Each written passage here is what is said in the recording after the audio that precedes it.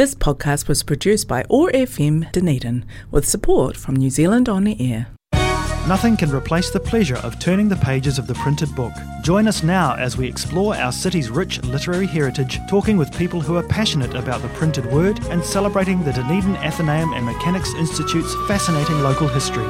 Welcome to Wireless Books. Welcome, Christine, and welcome everyone to another edition from Wireless Books, brought to you from the brand new studios of Otago Access Radio or Otago Access Media, and we are recording on and for the Athenaeum and Mechanics Institute, Dunedin's golden oldest institution. Hello, Beth. Yes, it's very exciting to be in here.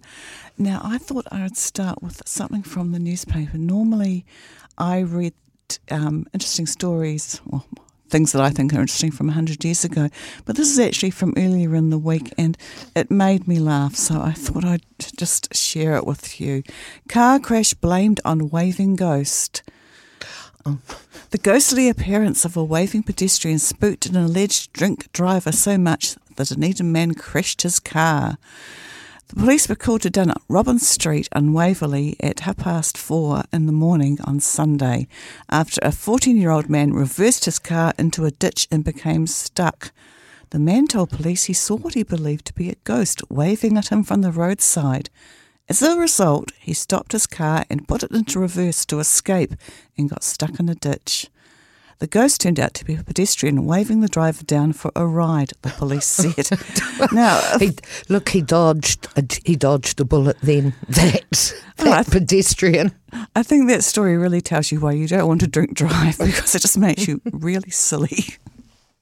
So anyway, shall we do some new books, new and old books? I thought you'd never ask. Well, the very first one I've got on the top of my pile is Why Didn't They Ask Evans by Agatha Christie. And for years and years in my mind I've been going, why don't they ask Evans? But it's why didn't they ask Evans? And it's, a young man out golfing, as they see a body that's fallen down a cliff and they rush down to help, and it's the man is still alive but only just, and he's golfing with a man who actually is a doctor, and the doctor rushes off to get help and the young man stays behind, and just after the other guys left, the man who's injured opens his eyes and says, why didn't they ask Evans? And that sort of sparks off the young man starting an investigation with an old childhood friend. And it's one of the Agatha Christie classics. Oh, yes, I've never read this, but I've seen several screen adaptations, but with Miss Marple in it. But I believe Miss Marple isn't in it. No, it's one of those ones with neither of the detectives in it. So I shall enjoy reading the original. Now, I've got the latest Van der Simon book, Expectant. Now, Van der Simon, of course, is the Dunedin writer who writes about Detective Sam Shepherd, a female detective, and her trials of solving crimes in Dunedin. And this one starts with the shocking murder of a pregnant woman, and it's sort of a personal thing for Sam because she actually is pregnant herself. And as she starts to investigate, is she in more and more danger? So Vanda's actually had a sort of a gap here. So she's not quite 10 years, but she didn't write a book for quite a while, and she's come back with a bang. Back with a vengeance. Yes. I love Van der Simon. I'm going to take that one, and with great expectations, I'm going to sit down to read Expectant. Did you see what I did there? Yes, I did. I expected applause. I did laugh. Just don't push it. Yeah. Now, quite right. Now, I've got the latest Martin Cruz Smith, Independence Square. And of course, he is most famous for Gorgie Park and his detective. I don't really know how you pronounce that guy's name. Arkady Renko. Yeah, let's just call him Renko because I can actually pronounce Renko. And so he's done more than just Gorgie Park with Renko as the protagonist, and so Renko has been. He was born as part of the upper echelon of Russian society. He was his parents were good, upstanding members of the Communist Party, but he himself has become this unusual thing, a detective who wants to know the truth, not just what's suitable according to the party's lights. And so he's got more and more sidelined, and now he's confined to a desk job, which he hates. As he says, what's an investigator who doesn't investigate? And so anyway, he gets a job that comes from outside because there's a rebellion is bubbling in the country, and there's Lebedvik, who has started a forum, and he's wanting to change the political situation. And a young girl, Katrina, who's a staunch supporter of him, goes missing, and Renko is asked by her father to find her. And so there you go. The investigator begins, and then a close friend of Renko's son, Alex, is found dead, and he's also a member of the forum. And so this forum needs investigation, and but investigating it is a bit tricky because it's against the state. So may I ask, because I do remember Gorky Park, but that was many years ago. So is this an older book, or is it a long time? It's a long time. Ah, no, wonderful. Yep, great. He's the Gorky Park in the Renko series, then Polar Star, Red Square, Havana Bay, Wolves Eat Dogs, Stalin's Ghost, 3 Stations, Titania, and the Serbian Dilemma. So that's a lot of books he's written about. And the new one is Independent Square, yes, and very timely with what's going on in Ukraine, methinks. Yes, and it's received very good reviews. Now I'm a little bit excited seeing this book that is being bared on the pile. Yes, this is the latest Lisa Jewell, and it's None of This is True. And it's a story about a woman who reluctantly starts a podcast with a woman that she knows as a fellow school mum, and she doesn't. Alex is the woman who does the podcast, and she's not very interested in Josie, but Josie sort of persuades her, and the more involved Alex gets in Josie's life, the more tricky things become, and she soon realises that Josie's been hiding some very dark secrets, but are they true secrets or not? Or is it none of this is true? Exactly, and yes, gloriously dark and blissfully engaging, Matilda. Oh, Lisa Jewell, she is just so fantastic. I've loved all of her books, even the different genres she's written in. I've loved them all. In fact, if Lisa Jewell was to go back and just to write just a pure, romantic book, I would read it, and I bet you I would still absolutely love it, because she is a writer who just resonates with such a wide audience. It's just the way she writes, I think. She's just, the gift of the gab. She's got the gift of the pen. Well, I don't think she actually could write just a straight romance, because the interesting thing about her romantic novels is that quite often there's a mystery in them. Usually people... Quite frequently in her earlier books, the people couldn't quite remember their childhood correctly, and they had to uncover how they always had to sort of unpick what had happened in their childhood to make them the way they were. And so yes, I don't think she actually ever wrote a straight out romance. But yeah, she is a great writer. I liked her romances, and I like her crimes as well. Hey, since we're in the new studio, and I've found out what hotkeys actually are, which I've been using all the time but didn't realise what they were called. Should I hit a hotkey for a sting? Just give you a wee break? No, let's keep going because, we've got a lot to go through, sorry. Now, I've got this, a Scandinavian Nor, and Ragnar Johansson has co-written a book with Katrin Jacobsdóttir. daughter, and I think it is like Jacob's daughter. I'm mispronouncing it, but she actually is the Prime Minister of Sweden. So he's co-written a book with she's the Prime Minister of Iceland.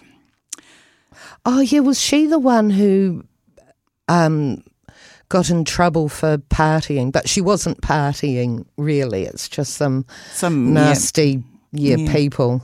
I don't know that it is, but and he's an interesting guy because he's been writing bestseller crimes, but he also works as an investment banker and teaches copyright law at Reykjavik University.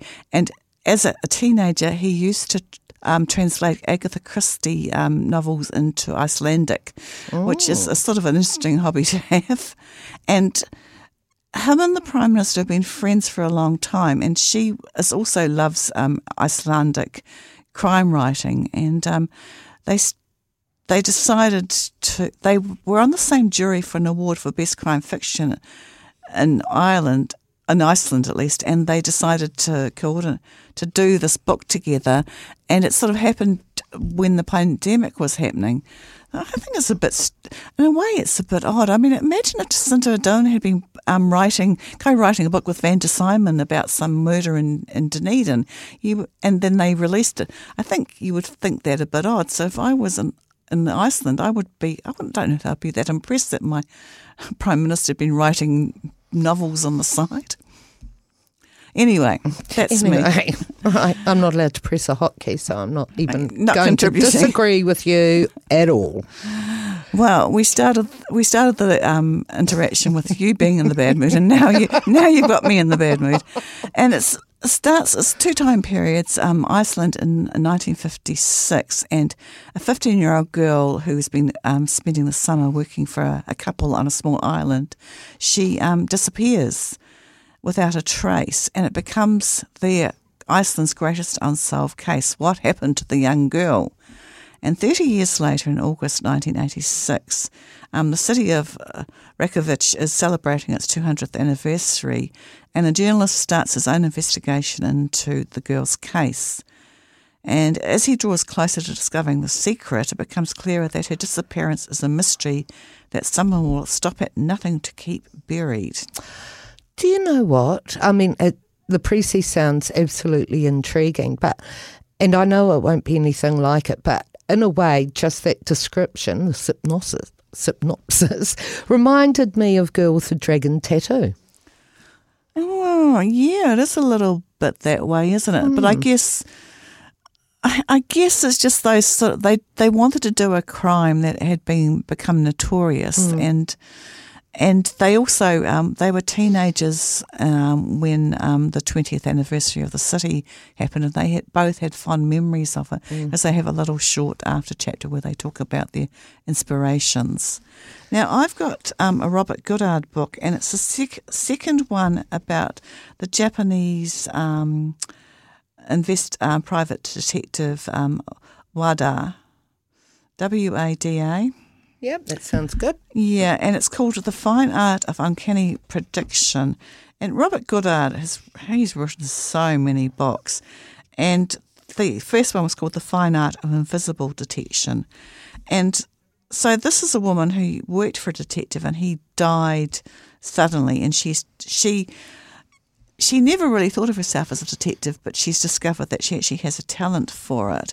And so she's also being very careful because her boss died in mysterious circumstances, and she doesn't want the same thing to happen to her. No. So she chooses her cases very carefully. And so she gets into this case where a businessman wants to track down his estranged son. And it seems straightforward enough, so she takes it on. But suddenly she finds herself pulled into a labyrinthine conspiracy, which links to the 27-year-old investigation by her late employer and to the chaos and trauma of the dying days of the Second World War. And it actually opens with the aftermath of the dropping of the bombs in Nagasaki and Hiroshima. So there you go. And So it's another tour de force from the cunning mind of master storyteller Robert Goddard. And like I say, Robert Goddard has written a whole heap of books. His first book was published in his early 20s and it was a bestseller, and he's just been keeping going since then. So yeah. Truly talented. And my final book is Lady Macbethad by Isabel Schuller. And this is actually the story of how Lady Macbeth became Lady Macbeth. So so it has a lot of the people in the play, but not really. And it's really, it starts off with the daughter of an ousted king and descendant of ancient druids. As a child, is prophesied that one day, this is another name I can't pronounce, Gruch will be Queen of Alba, which is the old name for Scotland. And she's betrothed to Duncan, the heir elect, and it seems to confirm the prophecy. So when she leaves her home and her family and travels to the royal seat at Scone to embrace a new position, but nothing is as she anticipates. Duncan's court is filled with sly words, unfriendly faces. And as her coronation approaches, a deadly turn of events forces her to flee, and she finds herself alone, vulnerable, and at the mercy of an old enemy. Her hope of becoming queen seems lost. And anyway, she takes up with her old family friend, old childhood friendly Macbethad, and how they put her in her rightful place or not. It's got very good reviews, and one person's actually already read it because they insisted that I buy it, and they loved it. So, yes, very. And actually, a lot of it is true. There's an afterword by the writer sets out all the things that she found out and how much truth there is in the story. Because, of course, Shakespeare wrote Macbeth about historical characters, but how much truth there was in his thing is pretty much open to debate. So, yeah, a sting, please, if you want to hit that hot button. Oh, do you think we've got time? Yes, I've that would be forgotten lovely. which button to hit now. Doing okay. that. Hang on, bear with. Oh, yeah, I've got it. Ready? Yes. For more information on the Dunedin Athenaeum and Mechanics Institute, go to www.dunedinathenaeum.org.nz. That's Dunedin, ATHENAEUM.org.nz. Done. Okay, well, I've just trying to locate. Yes, sorry. Yeah. This is more from George V, Never a Dull Moment by Jane Ridley.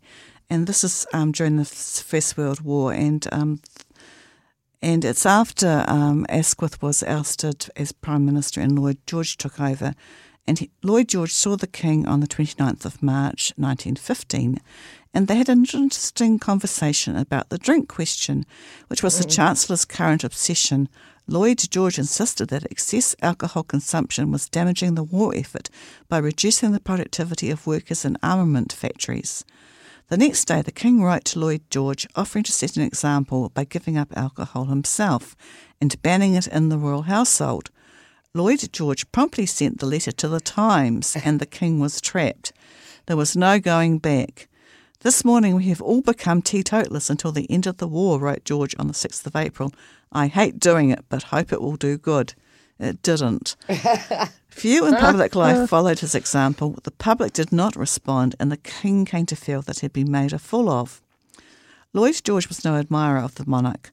I wonder what my little German friend has got to say to me, he remarked when summoned to the palace.